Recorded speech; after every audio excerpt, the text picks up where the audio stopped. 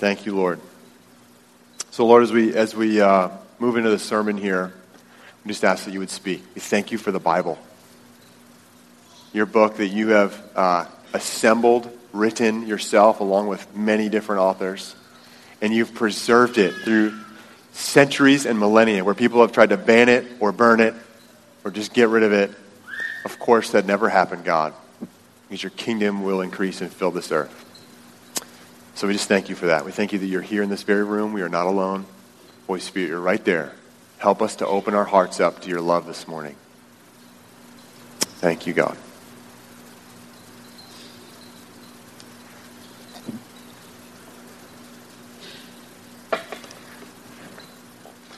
I got these jeans for Christmas.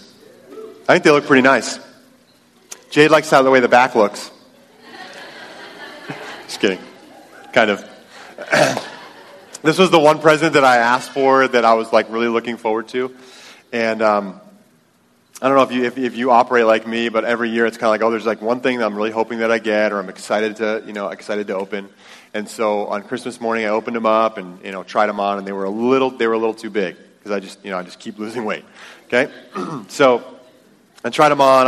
My heart was just a little sunk. I was a little disappointed about it, And Jada, of course, quickly just went online and ordered a couple new pairs of different sizes so they'd come right in the mail. So 2 days later they came in, and I got the right size. These ones fit really nice, and I was excited again.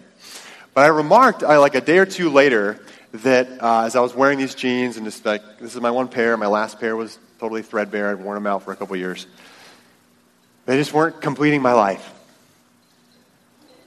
It's kind of funny because I have this feeling in my mind or my heart that's like, even if I'm not verbalizing it, but I am going to get a level of happiness from these jeans.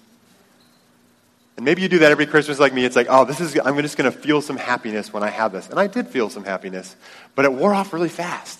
Hopefully the jeans will last longer than that feeling. The question that I want to pose to you today as we start a new year is, where do we get joy? Or maybe even more, how do we access joy? So much in our culture, so much of what we and people around us think about is, how do I be happy? What is going to make me happy?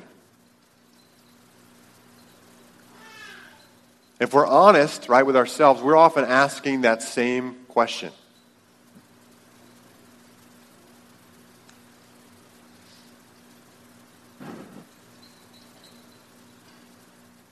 Where do we find joy? Now, if you've been in church for a while, you know what the Bible says, right? It says, rejoice always. We're supposed to somehow always have joy. Now, we've been communicating to you guys about the word of the Lord for 2019. In other words, what is God saying to us as a group of people? As this little church in Beverly. And here's what my sense is, and from others, just the leadership of the church. Guys, this is the word of the Lord for 2019. Rejoice in the Lord always. Let me say it again. Rejoice. This is the challenge that God is putting before us in 2019. It is regardless of what our circumstances are in life. Regardless of the difficulties that are around us, the challenges that we face, right? In holding a child in our lap during the sermon, right? Maybe you struggle with insomnia at night. You have a difficult work situation with a boss that is overbearing. Whatever the circumstances are of your world, the challenge of God for us as a people, and of course for believers everywhere of all time, but specifically for us in this season, is God wants us to learn this year how to rejoice always. And that requires a battle, a strategic battle against two things. The first is a spirit of complaining. And the second is one of negativity. Because let me tell you, both of those things are an assault against the character of God. When we complain, it says, God, you are not good, and you're not good to me. And when we give in to negativity, it says, God, you don't have power, this situation is impossible, and life is hopeless. Now, even if we are not verbalizing those things, that is what's happening in the environment around us. And so, guys, I just want you to know personally, I am declaring an all-out war against complaining and negativity in 2019. And I am asking you to take up that challenge with me.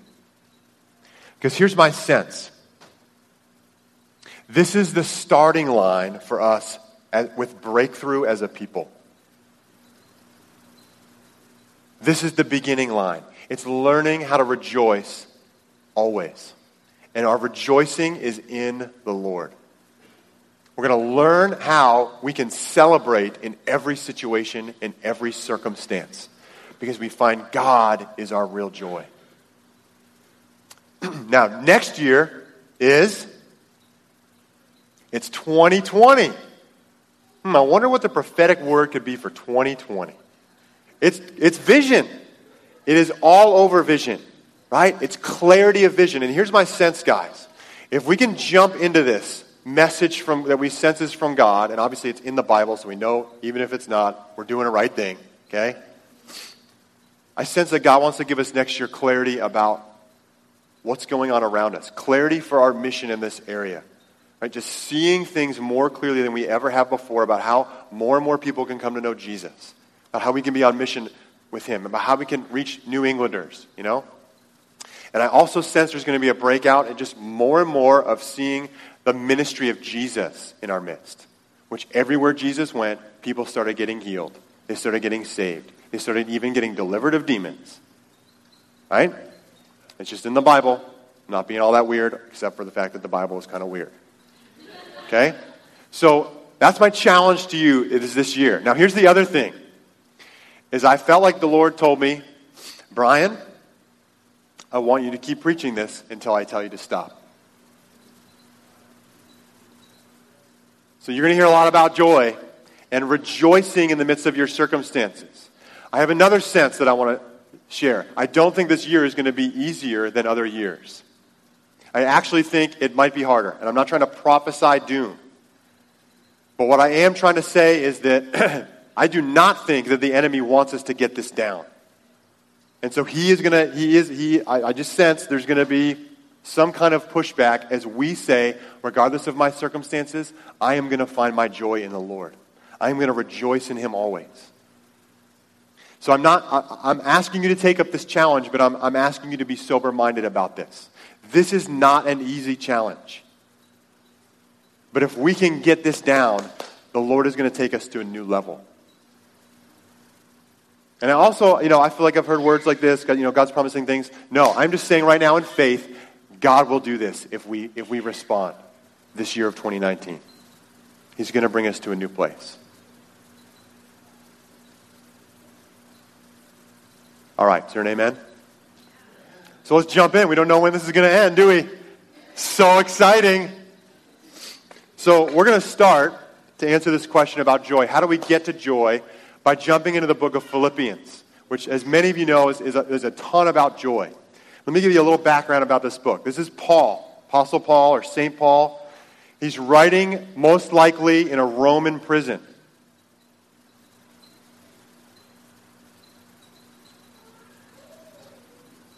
Just want you to sit on that for a minute. The context of this book is he is writing in prison. And he's uncertain, as you'll even hear today, if he's going to be executed or not. That's his circumstance. He's writing to this group of churches, probably house churches in Philippi. It's in northeastern Greece. Not on that down-hangy part, but kind of up in the right. You know what I mean? Okay, whatever. You can see a map in your head. That's what he's writing to these churches. And the real theme of the book is actually what we read this morning in the call to worship, which is that kind of hymn about the attitude of Jesus. right? What he did in his work and humbling himself, serving others. And so the whole book is kind of centered around that grand hymn of Jesus. That's what the book is about. And so Paul is challenging these guys to live the life of Jesus. And one thread, okay, we can't in 4 weeks tackle every piece of this book, but the thread that we're tracing through that reflects the attitude of Jesus is a spirit of rejoicing, which you're going to hear over and over again, and even in Paul's tone as he's writing this letter. So if you've got a Bible, grab it. We're going to read through this whole chapter, and Philippians chapter 1. We're going to do a chapter a week here, okay? We're asking the question today, where do we find joy, or how do we rejoice always?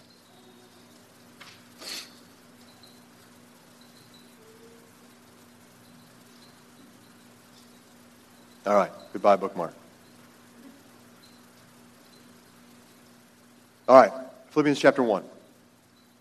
Paul and Timothy, servants of Christ Jesus, to all God's holy people in Christ Jesus at Philippi, together with the overseers and deacons. Grace and peace to you from God our Father and the Lord Jesus Christ. I just want to make one comment on this greeting that Paul gives. And that is this. That last little line, grace and peace to you from God our Father and the Lord Jesus Christ. It's as if he's saying, hey, I was talking to God, and he said, he wanted me to tell you, hey, grace and peace to you. That's what he's saying. He's saying grace and peace to you from God. I've been talking to God. I've actually been writing some scripture. Probably didn't know that at the time, right?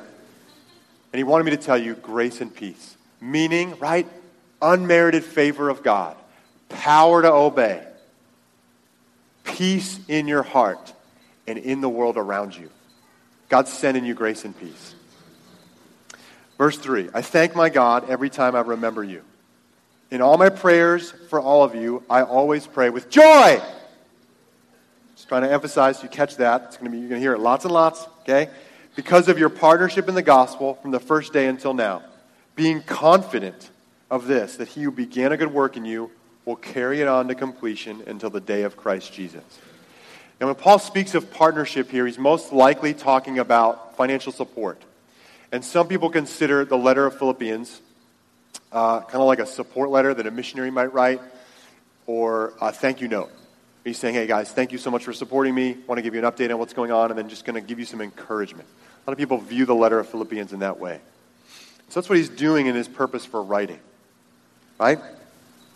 And what stands out in this passage is what he says, he is confident that God who began a good work in them will carry it on to completion. Now, how can he say that? How does he not know that maybe some people are going to fall away, or they're going to leave the church, or there's going to be all kinds of quarrel, or people will, fall back into sin patterns of their lives? He doesn't know if any or all of those things are going to happen, but this is what he does know. He is confident in the goodness of God to the Philippians. And guys, that is a step to jump into joy. It's to be confident in the goodness of God to you. Right? If complaining and negativity are doubting the goodness and the power of God, right, then it's a confident heart. It says, I am confident in your goodness. Paul has somehow grounded himself that he is so confident that he can say with confidence, God began a work in you, man, he is going to complete it. You know how I know that? Because I know the character of God. I know his commitment to you guys, this little church in Philippi. It was probably this nothing little deal, right? But God, he knew, was with them. And he knew the goodness of God in his heart.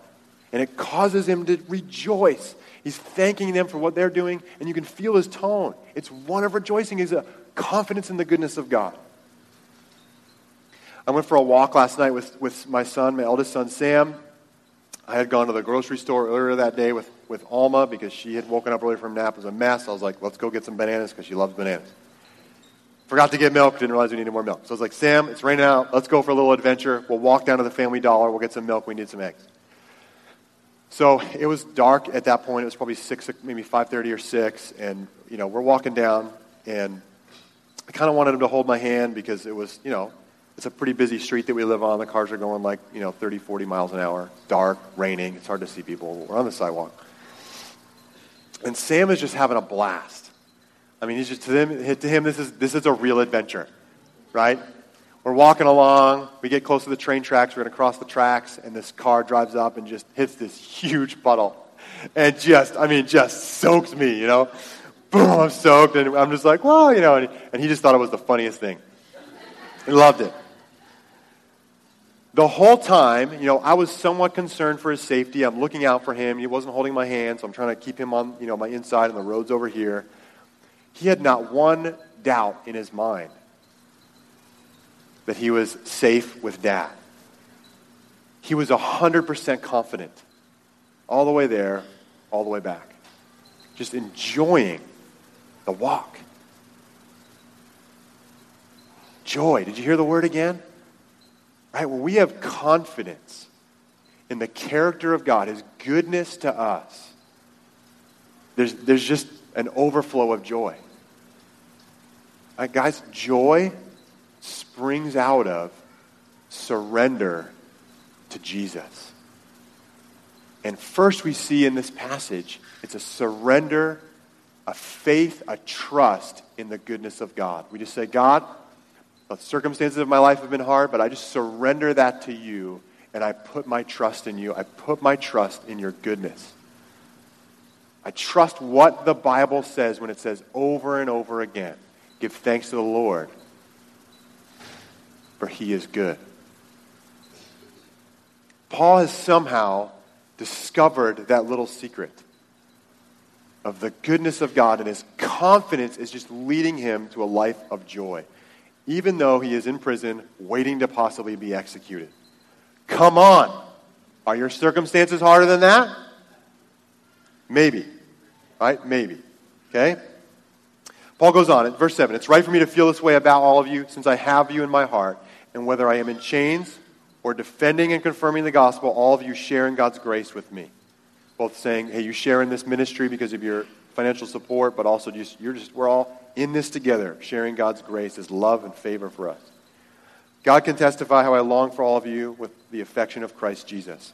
And this is my prayer, that your love may abound more and more in knowledge and in depth of insight, so that you may be able to discern what is best and may be pure and blameless for the day of Christ, filled with the fruit of righteousness that comes through Jesus Christ to the glory and praise of God.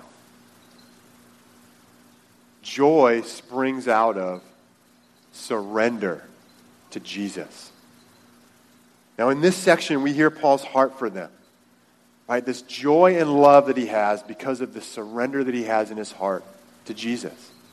It's this automatic thing where when we surrender to God's love, when we let go of blaming God or being mad at Him or trying to just earn our way up the ladder in God's eyes, the natural outflow of that is love.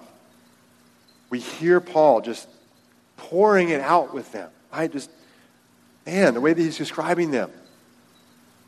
I want to feel that for other people. I want them to have that for me in our body here. And in that last prayer, in verses 9 through 11, just as a little side note, his prayer is what the rest of the letter is hoping they're going to also get. He's praying for them that they will reflect the lifestyle of Jesus, and specifically one of rejoicing. And then he's going to tease that out and hit them in their head. He's praying this for them in this verse, that they will be filled with love, knowledge, and insight, even as they read this letter, so that they will be able to discern what's best, make good choices in their lives, okay? And filled with holiness, fruit of righteousness, that they'll live the same life as Jesus.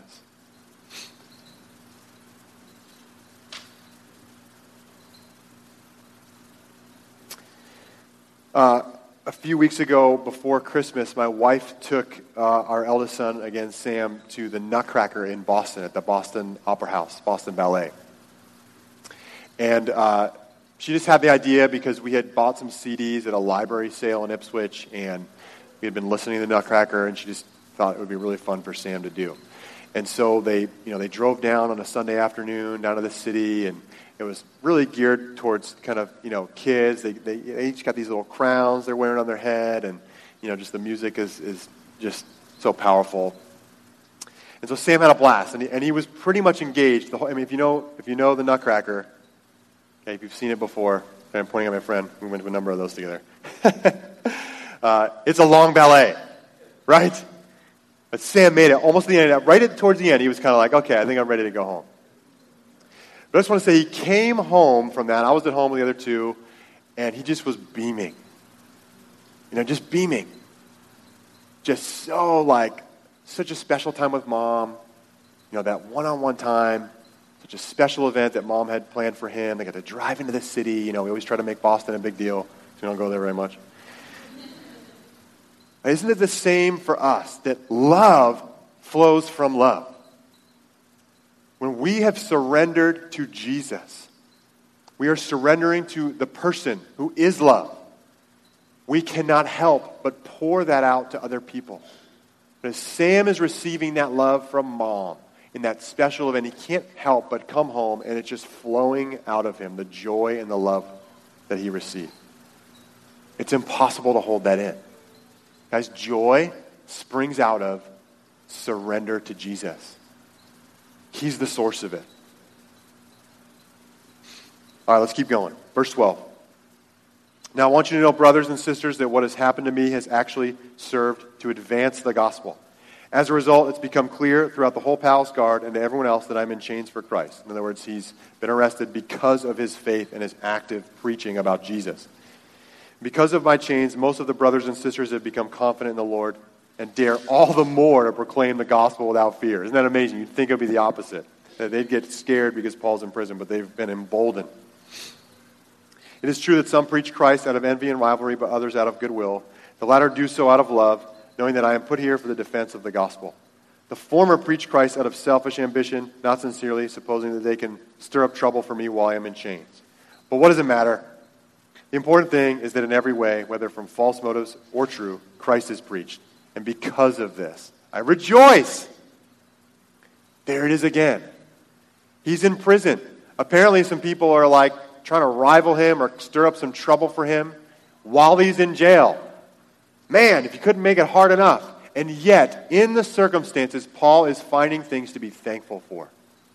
He's finding ways to rejoice because ultimately he knows, right, his joy is found in Jesus. And nothing is going to stop the spread of the God's kingdom, the preaching of the gospel. Nothing. Even when people are trying to make it difficult, they're just making it better for the kingdom. And the same thing in that previous passage, right? You'd think if he was in prison, people would start to get scared, but instead he's saying, no, they're all the more bold.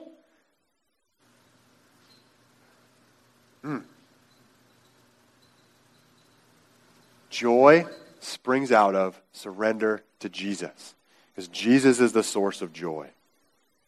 All right, let's read the heart of this first chapter. Yes, and I will continue to rejoice, for I know that through your prayers and God's provision of the Spirit of Jesus Christ, what has happened to me will turn out for my deliverance. And people debate about which imprisonment this was. I don't know. I'm not a scholar. My best guess is I think that he actually was released from this imprisonment and then was later imprisoned again and then executed. I eagerly expect and hope that I will in no way be ashamed, but will have sufficient courage, so that now as always Christ will be exalted in my body, whether by life or by death, whether they kill me or let me go. For to me, to live is Christ, and to die is gain. If I am to go on living in the body, this will mean fruitful labor for me. Yet what shall I choose? I do not know. I am torn between the two. I desire to depart, to die, and to be with Christ, to see him face to face fully, which is better by far. But it is more necessary for you that I remain in the body. Convinced of this, I know that I will remain, and I will continue with all of you for your progress and joy in the faith, so that through my being with you again and your boasting in Christ Jesus will abound on account of me. Again, he's boasting in Christ Jesus. You could say that that's rejoicing too. Paul's living a surrendered life. He says, for me to live is Christ. My whole life is wound up in this crazy thing about this Jesus of Nazareth guy that, lived this life and healed all these people and then was put to death by wicked men, and then some were claiming that he was risen from the dead. And then Paul went on to persecute all those people and kill as many of them as he could and throw them all in jail. And then the Lord Jesus himself appeared to him and radically altered his life. And from that point on, his life was different. He was born again. He was dead to an old way of life, and he was living in a new way of life. He was baptized, right? He was laid down in the grave, so to speak, and raised up to a new life with Jesus. And he's living a life that is surrendered, and ultimately surrendered to not just the mission of God, guys. Don't miss this. To the love of God. Everything that he is doing is flowing out of a centered place where Paul is surrendered to the person of Jesus, to a relationship with Jesus. I mean, over and over again in his letters, he's talking about love. He wrote us that great wedding passage, right? 1 Corinthians 13. Love is patient. Love is kind. Right? In Ephesians chapter 3, the depth, right? That we would know the height, the depth, the length, the breadth. He uses 4 dimensions, which isn't real, right? I mean, maybe it is with time, space, continuum. I don't know, right? But that we would know the love of God. Everything for him is coming from this place of he is surrendered to God's love. And out of that springs love, joy, and a commitment to the mission of God. And that his life is radically transformed. Guys, if we want joy, we can't go looking for joy, as Tim Keller says. You cannot find joy by looking for it. You have to look for Jesus. There's no other way to get it. And let's just talk about that word happy for a moment. Well, let me tell you one thing. Grumpy is not the kingdom of God. That is sin. And I often repent. I'll never forget a sermon from Tim Keller that I listened to on Psalm 1, right? Blessed is he who does not sit in the counsel of the wicked, nor stand in the way of sinners, nor sit in the seat of scoffers, but his delight is in the law of the Lord. On his law he meditates day and night. He will be like a tree firmly planted near streams of water, whose leaf does not wither, bears his fruit in season, etc. And he defines that word blessed like this.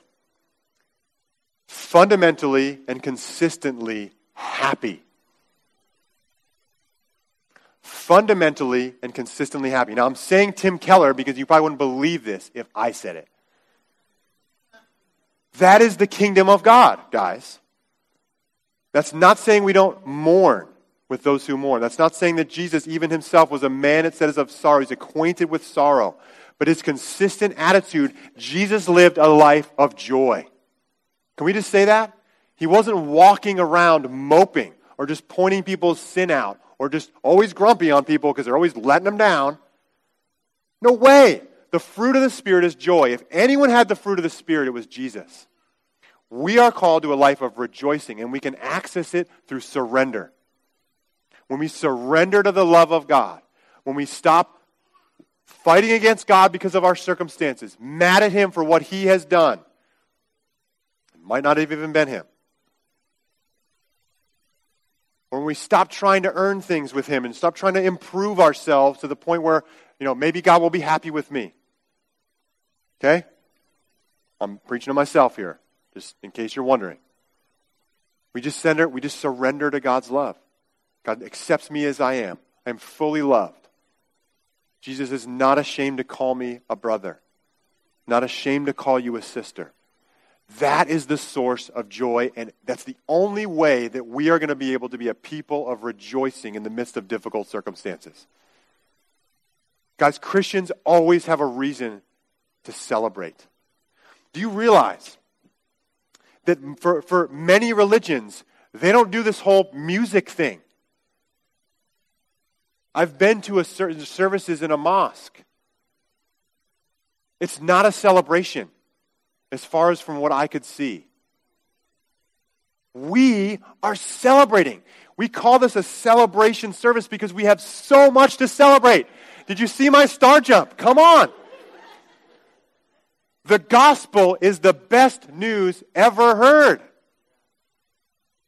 And no one can take away what Jesus wants to give us.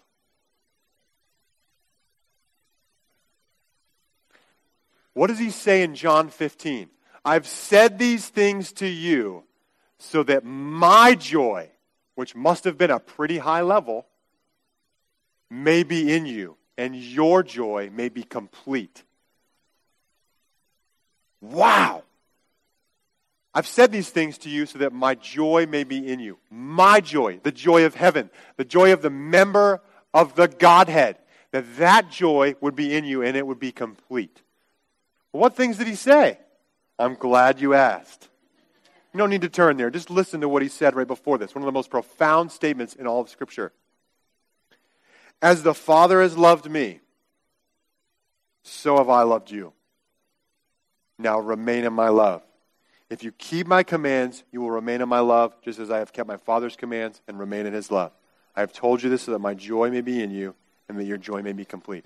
As the Father has loved me, so have I loved you. There's no level B love in the kingdom of God. The love that the Father has for Jesus. Can you imagine how awesome that love is? How great Jesus was in every way?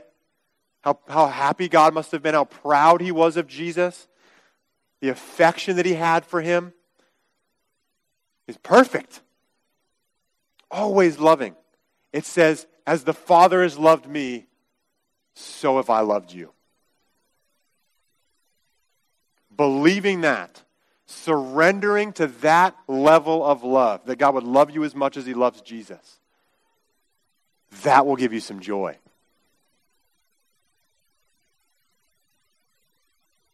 Joy springs out of surrender to Jesus. And it's not the surrender of, I wave a white flag, I've been defeated in battle, now you're going to enslave me. No. It's a surrender of, I'm opening up to God's love. I'm receiving the truth that I am a child of God. Fully loved, fully accepted, despite all of my junk. Despite all the ways I've let him down. Despite all the ways I've tried to earn things and can't. Despite all the ways I've tried to change myself and I can't even change myself. Despite all the times I've yelled at you, God, or been mad at you or blamed you for things. You know what? I'm just going to pause and surrender and receive the love that he has for me. Stop beating yourself up.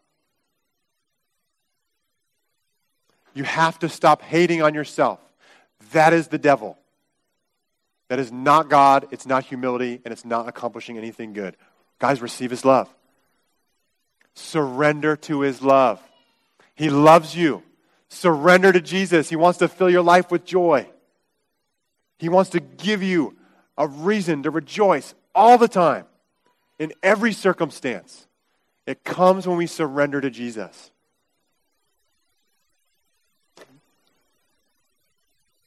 Okay. It's time to wrap it up.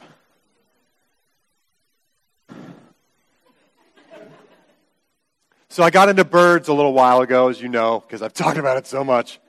Right? I don't have all that many hobbies, so there's only so many things if I'm going to give some illustrations. Right? You want illustrations, right? You don't want me to just talk about abstract things all the time. And so yesterday, Alma was playing in our living room, and there's these little built-in cabinets kind of under these pillars that kind of separate the dining room. It's like a half wall. I don't know what the architectural term is. And she was playing in one of those cabinets. We have all our bird books in there and the binoculars. And she just was kind of pulling them out and bringing them over to me on the couch, and she would look at one picture and then shut it and go back and get another one. Yeah, that's kind of what a one and a half year old does. And I just was kind of remarking on, like, I didn't buy a single one of those books. Not one of those books that I go out and purchase for myself. You know who bought those for me? My wife. And people in my family, probably for gifts, for presents and things. Why? Because when we are about something, right, others want to join in that with us. And so Jade's making that about, right, she's taking that into her life. She's like, okay, I probably shouldn't have much affection for birds, but because I do and she loves me, she's about that. What's the point I'm trying to make? Well, this is what Paul has done, right? He probably wasn't super excited to get shipwrecked 3 times or like get bitten by a snake or like go preach the gospel and people start throwing stones at him and drag him out of the city. You know, all these crazy things that Jesus was wanting him to do or leading him to do, or go preach the gospel and travel all over. Maybe he wanted to settle down, have a family, and a nice career. But when he surrendered to love, he made his life about what Jesus' life was about.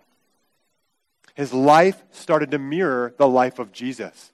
And wouldn't you know, people start getting healed, and he gets bit by a snake and just throws it into the fire, right? This is what the letter of Philippians is about, is us having the life of Jesus, about what his life looked like, our lives start to look like. Wouldn't that be a beautiful life? Yeah, there's no other more beautiful life. And guys, the way we enter into the way of Jesus is it's through surrender. It's not through trying harder, and I'm reading my Bible every day. That's a good thing. It's not going to happen when we're mad at God. We have to open up and surrender to the love of God. That is going to lead to rejoicing, because joy springs out of a surrender to Jesus. And hey, let's just get visionary for a second.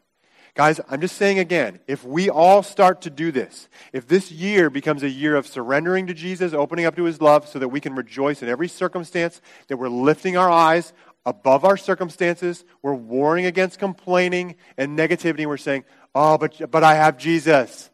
Oh, but I have Jesus. Oh, but I have a reason to rejoice because Jesus, I have you, and I am receiving your love. We are going to live more and more the way of Jesus. We're going to start doing the things that Jesus did more and more in our lives. I think that's a good word for 2019. Let's have the band come back up.